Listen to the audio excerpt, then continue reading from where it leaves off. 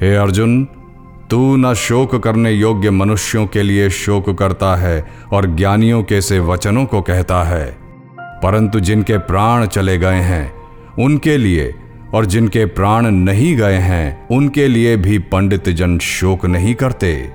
न तो ऐसा ही है कि मैं किसी काल में नहीं था, तू नहीं था, अथवा ये राजा लोग नहीं थे, और न ऐसा ही है कि इससे आगे हम सब नहीं रहेंगे।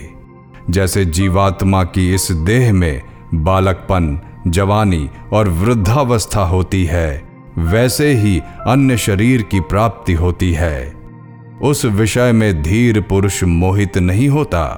हे कुंती पुत्र, दुख सुख को समान समझने वाले जिस धीर पुरुष को ये इंद्रिय और विषयों के संयोग व्याकुल नहीं करते, वह मोक्ष के योग्य होता है।